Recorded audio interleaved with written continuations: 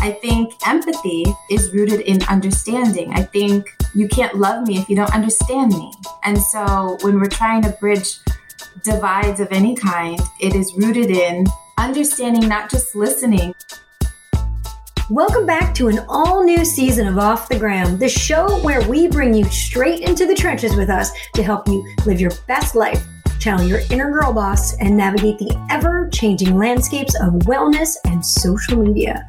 Hey, ladies. Hey, gang. Megan, I really think you nailed it. I mean, 2 years in, you'd think that we wouldn't have like a tongue twister time every time we try to do our own intro, but for whatever reason, I always cheer people on silently when it's not me reading it. I'm like, go, Megan! Go. And also, how come it's not memorized? Like, that's also scary. It's all uphill from here, guys. All right. Yes. So this is Jamie. Our guest today believes deeply in the power of storytelling and using her platform and voice to lift up others. Chloe Dulce Luvoizo is a Congolese-American writer, mother, and advocate for women whose work is driven by the notion that we're all qualified to tell our stories.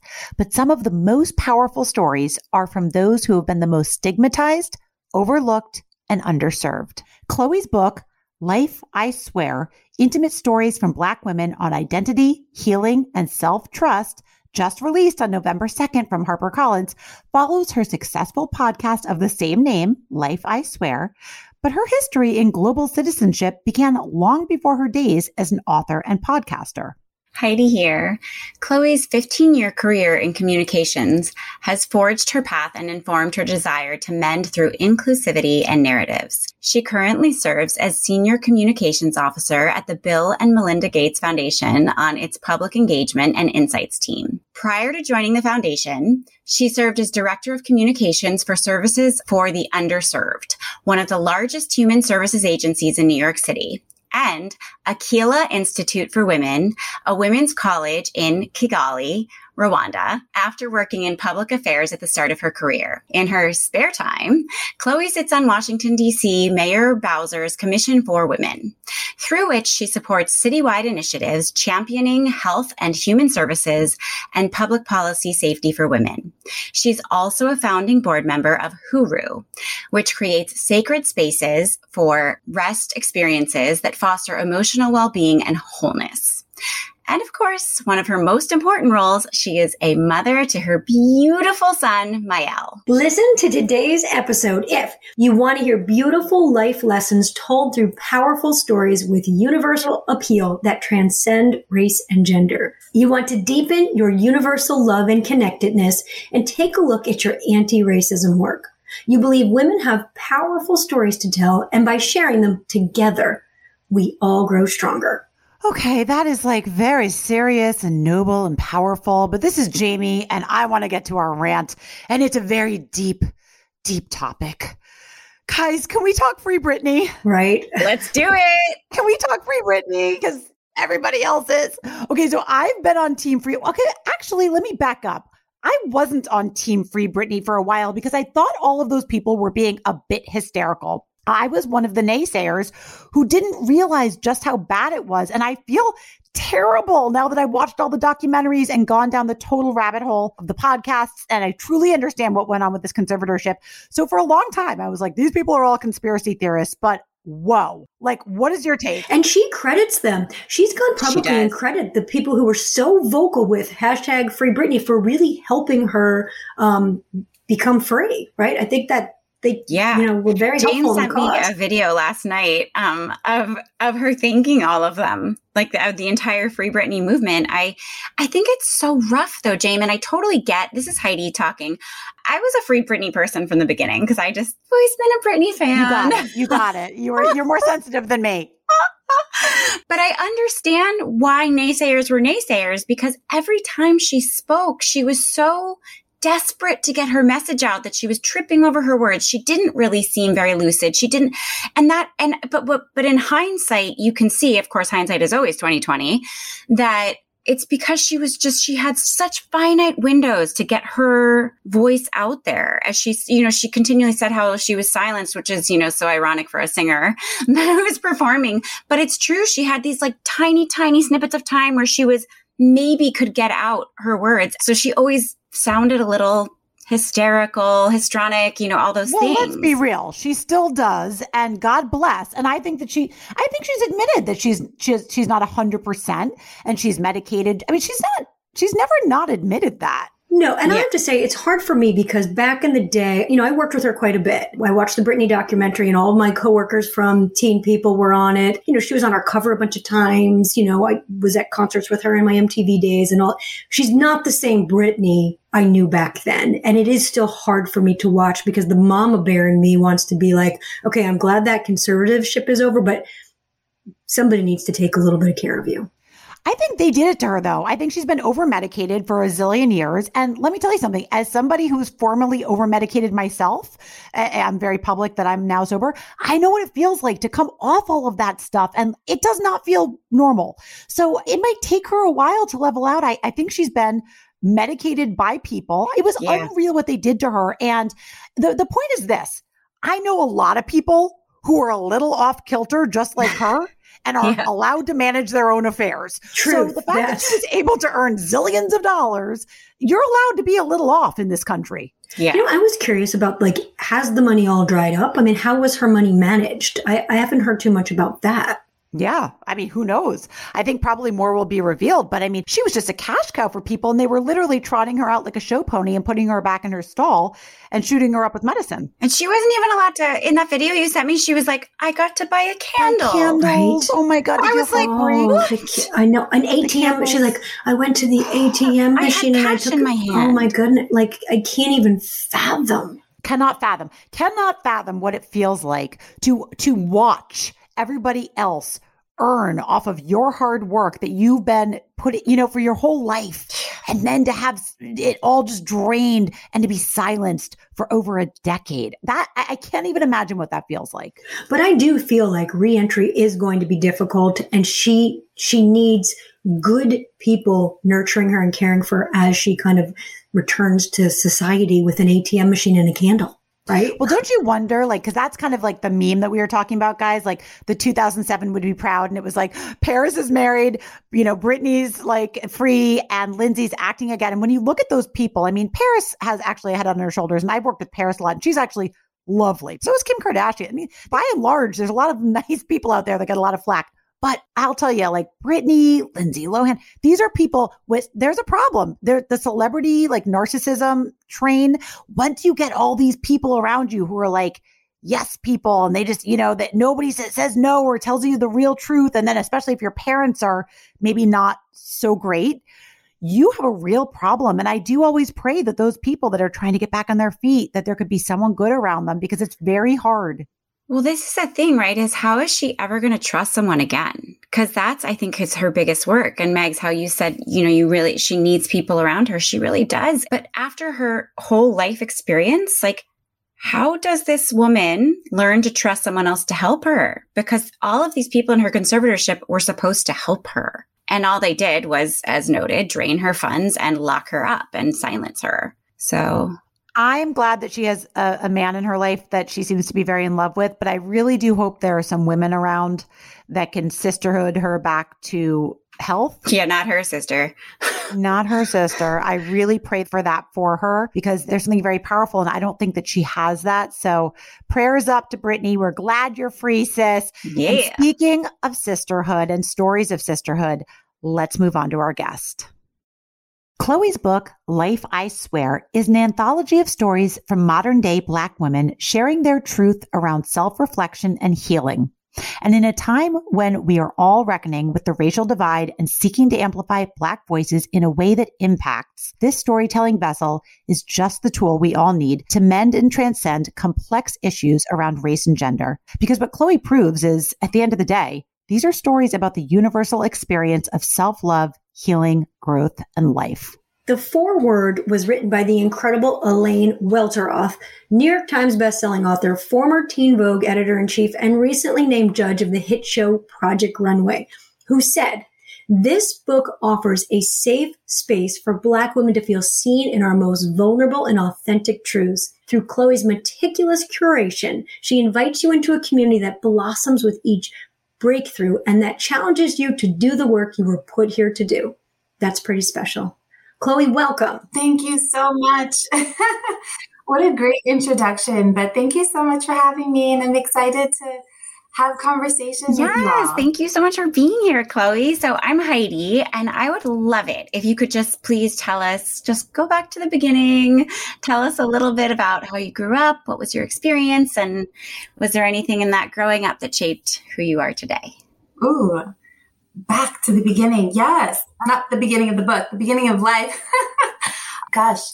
Such an existential question. I think my background definitely has everything to do with who I am and why I felt it was necessary to write this book and what led me to the book. So I am half Congolese, Republic of Congo. I was born in DRC, Democratic Republic of Congo. My dad's side of my family, they're dancers and drummers, Congolese dancers and drummers. So I come from a very artistic family. And I think that is innate in terms of just yearning to express myself in some way. My mother's family is, the lineage comes from Croatia. She grew up between Rome and Northern California. You know, my mother's story, I think, is such a catalyst for my own. She was a single mother.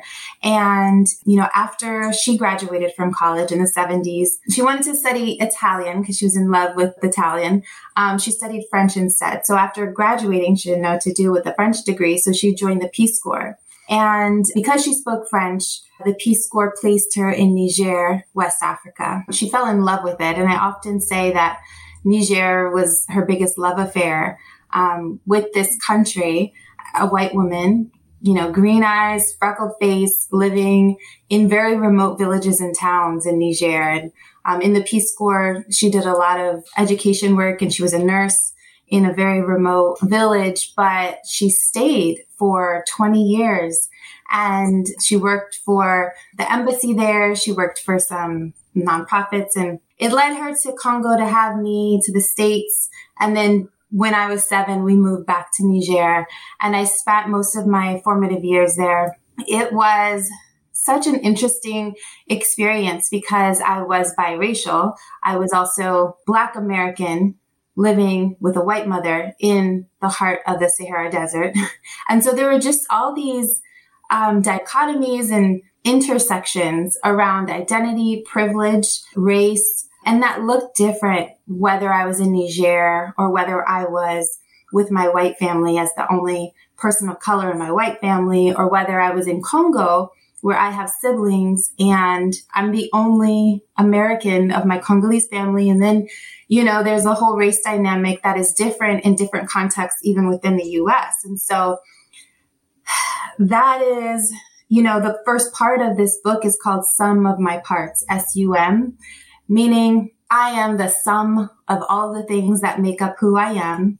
Yes, I am some, SOME, of my experience, you know, in Niger, of my experience within my white family or white America, or, you know, as an expat in Niger. And I also lived in Mali. I've also lived in Rwanda. But all of these experiences, all of these origins that make me who I am, this is the sum of me. And so, you know, when I think about identity, we're fans of labels because it helps people better understand and wrap their mind around who we are. And I always struggled a little bit when people were like, where are you from? Or what are you? You know, and it's easy to say, I'm from DC. I was born and raised. Boom. I have a persona. I can make that make sense.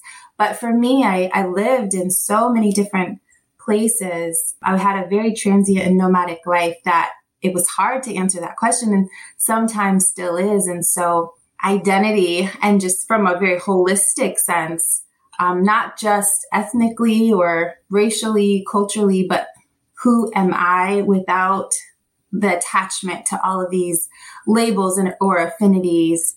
I think that is the biggest question that I pose to myself, but also pose to other contributors in this book. Well, that makes a lot of sense how you landed in a space to write this book. It makes a lot of sense now, Chloe. So that kind of brings us to your adult life. And I'm personally so impressed. I mean, you worked in communications and global citizenship for several foundations, of course, prior to starting your podcast career and writing this book. I think our readers really want to know, before we kind of dive into the book, I just want to hear a little advice from you, Chloe. How do you juggle so many hats, especially as a mother to a little one? And do you have any advice to our listeners, maybe wanting to branch out from their primary job to pursue a side hustle or follow a dream? Ooh, yeah. I mean, and mind you, I still am working full time, but I've been lucky enough with this particular role that I'm in now, full time, to have some generous flexibility. You know, it's hard. I think, you know, there was a chunk of the writing and editing, and I've always been an entrepreneur on the side. And as a mother, even if it's not to work on a side hustle, it's just hard to find time to just breathe and, and, you know, sometimes you gotta hide in the closet, whatever it is. I think you have to fold into your routine. If it's just 5 minutes to just jot ideas, and then the next day go back, and you may not work on those ideas, but like make them reminders. I've always, maybe this is, you know, I do human design research and I'm a manifesting generator, and we always have these projects that we're working on. And I have even though I like to, you know, advocate for rest, I have a restless mind where I'm always wanting to create. And it's a way for me to use my imagination beyond my, you know, drop offs and pickups. And I do actually attribute that to growing up in such a nomadic way, is that I'm always wandering and wondering. And I think that even as a mother, I still want to tap into that wandering and wondering, what is out there? What can I do? How can I get my feet wet in the things that I love? Because I refuse to live a life that isn't itching at those desires, you know? And I think that shouldn't be a luxury. It should be, for me, I see it as a requirement to myself to keep that spark alive. And often we think of, you know, oh, time to ourselves, what a dream, but like make it a priority in the same way you make the literal feeding of your children or the literal like work that you do. This is work, and it's feeding your soul, and it needs to be fed in order for you to, you know, really live a life that feels aligned with who you are and who you dream to be. And sometimes it's easier said than done, but I think just keeping that mindset more than anything is important. So Chloe, I'm an author too, and I'm really relating to this because I have hidden in a closet to write, like no doubt have done that. And I know what it takes to write your passion project. And it seems like glamorous and exciting, but it's honestly the hardest thing that I've ever done. It took me 3 years to write my book, which came out in February. And I'm sure you've felt the same at some point, especially, being the carrier vessel for such important stories during such an important time. Can we talk about that? In full transparency, I decided to write this book when I was on a sabbatical. I took a year off from work for mental health. It was at a time where all the things I thought made sense crumbled. And before I crumbled myself, I needed to take some time away. And so I used that time I divided it in quarters. But like the first quarter, I really just stared out the window and let all of my feelings run through me. And then I took care of health and work, got my body and feeling strong again. And the third, I had social anxiety after a while, because what led to that year off was I was expecting my second pregnancy, and I lost it at 27 weeks. And so there was just so many heartbreaks that came from that experience. And the social anxiety was this was the year prior to the pandemic. And I would run on the street to people who have either thought I already gave birth or had questions and didn't know how to navigate the conversation. And so I started to get out of the house a little bit more. And with that last quarter of that year, I was like, I need to document my growth, my heartbreaks, my breakthroughs, and I need to write my essays. I also recognize that aside from what's happened in this past year for me, there were other things that I hadn't tackled and addressed that probably should, if I don't want to get in these unhealthy cycles with myself. And so I committed to writing the book, and it was timely, I think, because as soon as I started pitching the book and I was ready to go back to work, then everyone was like, no one's going back to work. And the pandemic started. And it's interesting because I think for me, the book was timely, but then also for the world, the book was timely as well. I don't think there's a blueprint for writing a book. And sometimes you sit on the idea for years at a time and you just like go.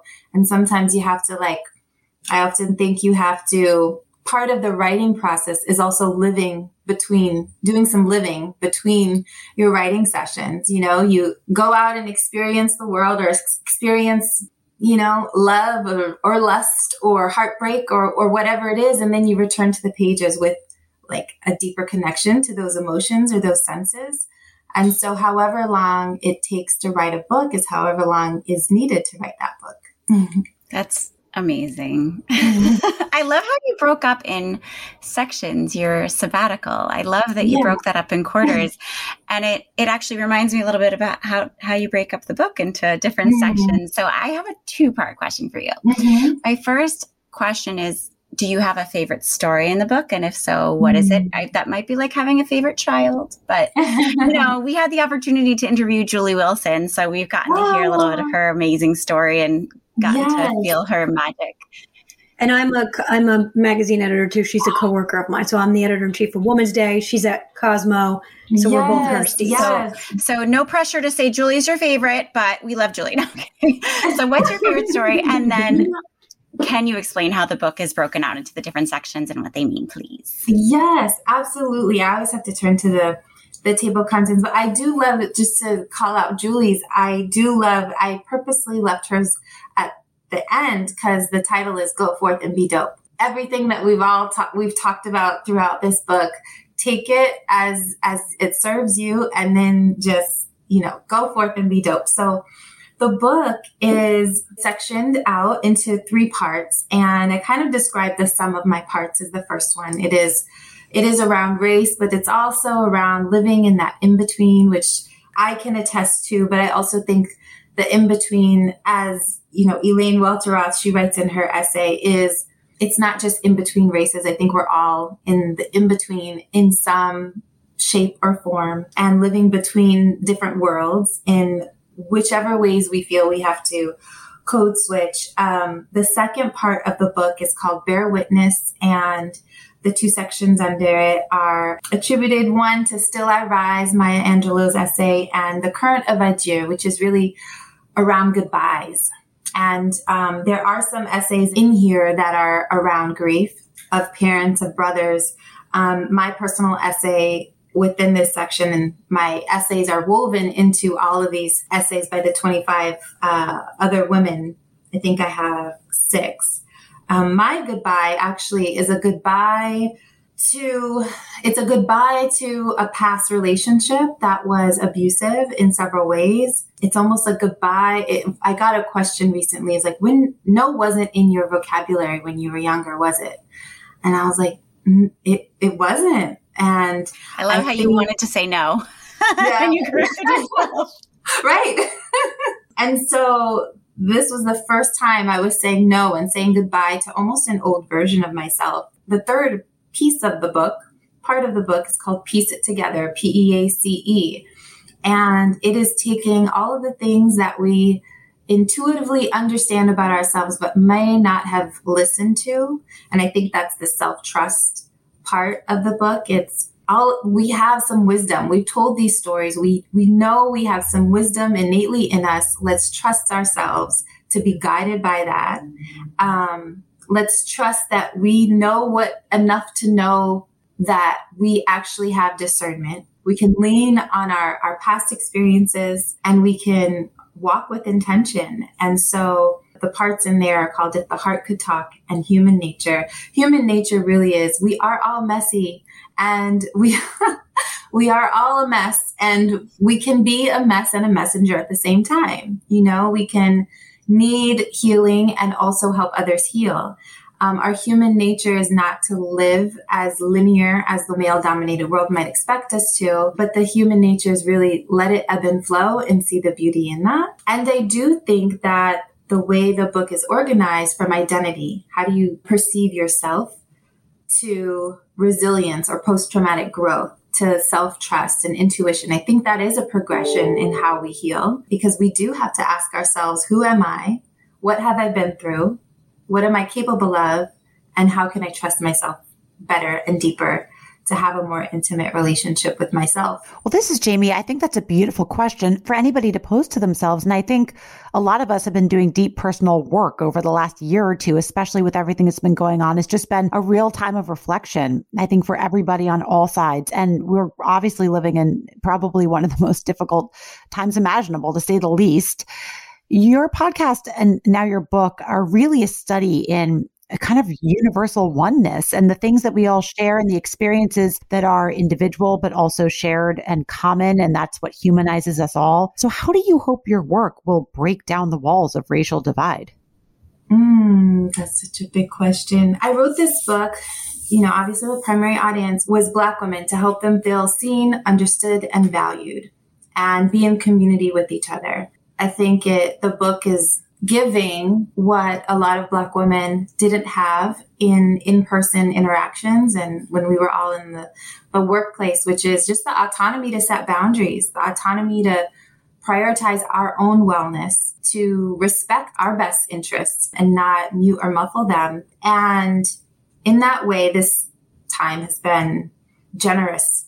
It's also a book that is for readers who are not Black women. I think so often stories of Black women are told on our behalf, or we are spoken for. And also Black women are often put in positions where we have to negotiate our value, make a case for why our voices matter.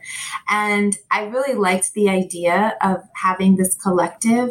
Whoever reads this is going to absorb these stories, hopefully, without negotiating their value. It is here, it's packed in here, and they're so powerful. I think there is power to a collection that it also really gives insight into how textured and nuanced the Black woman experience is. And often there's a monolithic assumption around what it is to be a Black woman in America or elsewhere.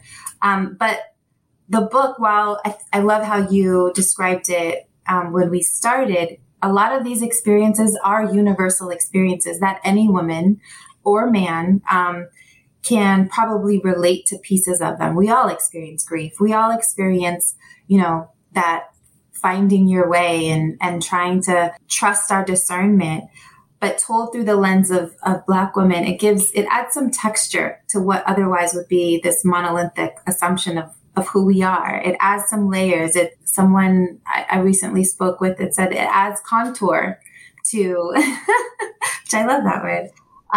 It adds contour, it adds dimensions, and I think every woman deserves that. The point of this book, hopefully, is that anyone who closes it, and I hope they kind of read it as if they're sipping it slowly, but anyone who closes this book can feel that no matter where they are in life, that they are qualified to tell their story. I think that's particularly pronounced for Black women whose stories have been silenced or quieted, either by external forces or themselves. But I think that stands true for anyone of any age. I think that to feel qualified enough to tell your story is one of the most powerful things. Because that is how we open the gateway to understanding. We can't be empathetic if we don't understand, what we're trying to be empathetic around.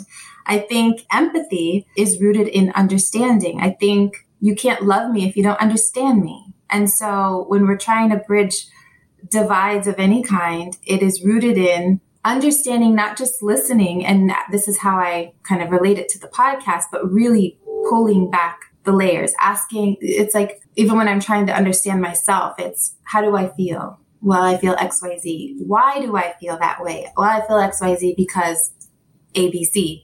I love just asking the whys and really getting to the core of what I'm challenged by, because often it's disguised as something else. I love that.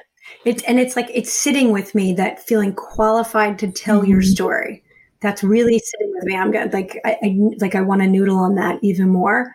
And I'm interjecting because I really know I feel like I want to give our listeners this call to action. If they want to do their own anti-racism work, like what's the advice? What's the action step?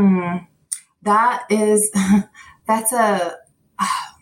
a good question. I mean, I think I've worked in D&I before in my career, and I think, it really. And can you, our reader, just D&I for our listeners? I say readers because I'm a magazine editor. I mean listeners. Diversity and inclusion. Got it. Okay. And I do think that, diversity, inclusion, and some folks have been calling it diversity, equity, and inclusion. And how we talk about that, from an internal culture perspective, the equity part is we're all showing up into spaces, and I'm just referencing the workplace, for example. We're all expected to perform and deliver at the same performance level. But some of us are walking into spaces with heavy burdens on our shoulders and on our hearts. And so it's inequitable to think that we can all perform at the same rate, that our outcomes can be measured in the same way, when some of us have a ball and chain or a heavy weight on our shoulders. And so I think it's meeting folks where they are. And I think that that's probably a vague answer for such a big question, but it is about leaning into understanding more and asking questions. I struggle with this because I have two sides of a family that are very different, night and day. I have part of my family, they've never left Congo. They don't have a passport. They don't have access to education, and there's no jobs in the country. And I have another part of my family where there are some people who are Trump supporters, and so it's literally living in this in between. I can understand how one side of my family has no idea what the other side experiences on a day-to-day basis. And so me being in the middle, my job or the role that I've personally stepped into is bridging that divide by helping foster more understanding. But I do think that question might be bigger than me and my ability to answer, because what I know that I'm in control of is my personal healing. And it takes, for us to collectively kind of break down these barriers, it takes everyone to be held accountable for their personal healing journey. Because when I work on my personal healing journey, then I can have empathy and understanding for yours. Well, and I think empathy, because that's such a big piece of it, simply reading your essays and hearing these different voices will help with that. And maybe that's just a small step forward. Yeah. I love that. Yeah. I think we're all chipping away at this all one day at a time. And the more we can all be readers and listeners and seekers, the better off we'll all be. I think that's a beautiful message to leave us with. But I do want just a couple final things from you, Chloe. First of all, what's coming up next for you? And also, where can our listeners find you on the gram? Yes, thank you for asking. Coming up in the most immediate next, I have a book tour that is happening. We're hitting up Oakland and LA with Elaine Welteroth on the 21st of November, Atlanta, back to LA. And so they can find me on my website, chloelouvoiseau.com. And of course, I have more writing underway for my next book project. I love it. There's some screaming behind me. Sorry. We're all moms here. We're all moms. How do I mute this? All the kids. You're good. We're all moms here. Okay. I know it's just a little intense right now.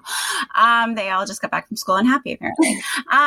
So did you tell us your Instagram handle though, Chloe? My Instagram is just Chloe_Dulce.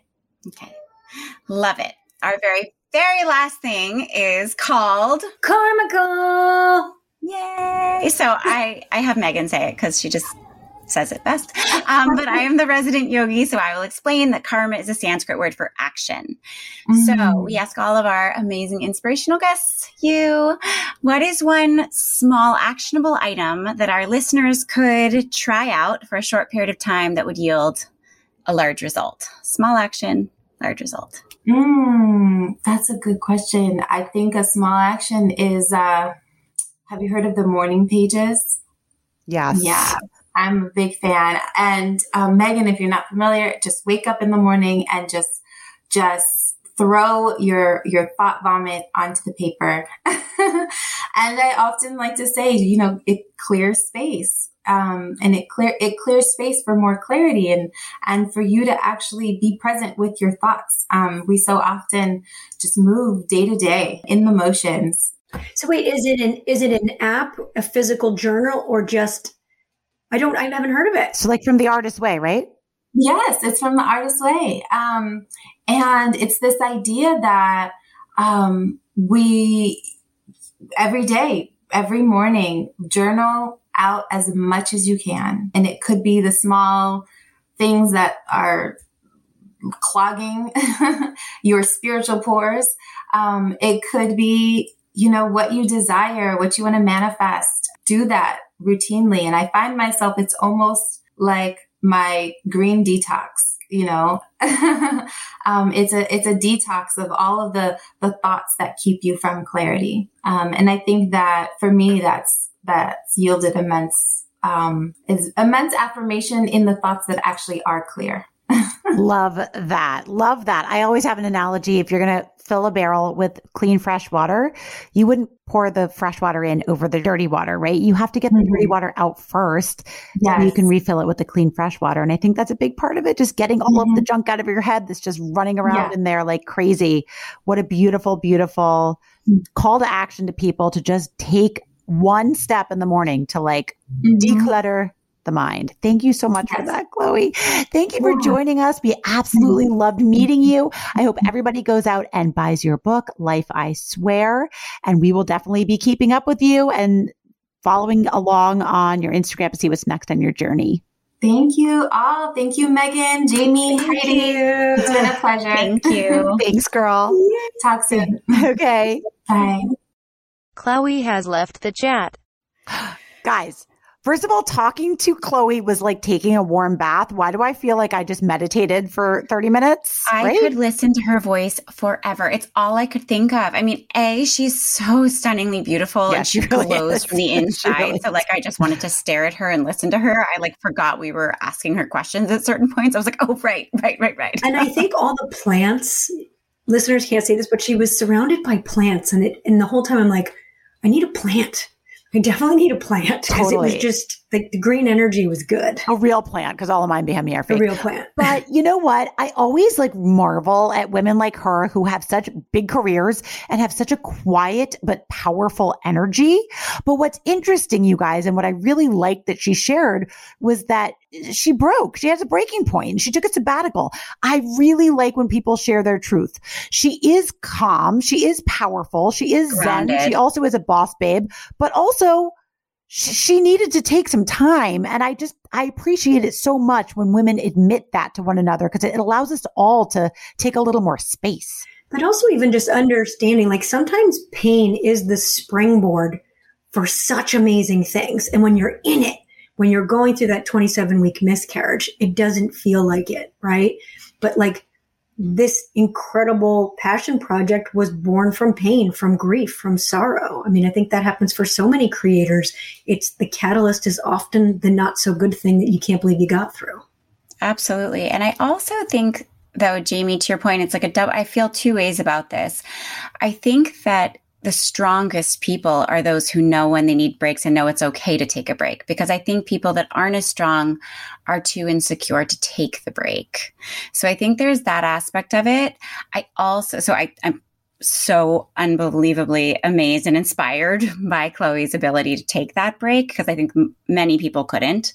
I think that part of her energy, her groundedness, everything about her that was so powerful in the quiet was because she takes care of herself. And that break was such a big part of it. And like, thank goodness that she does share those things. But it's also like, you're so strong.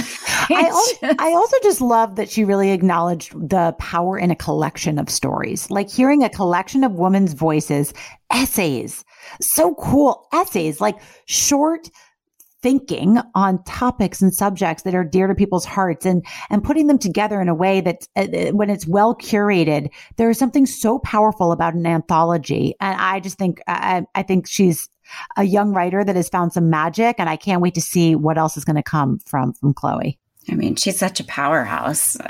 I know. Well, I hope everybody follows along, follows Chloe_DULCE.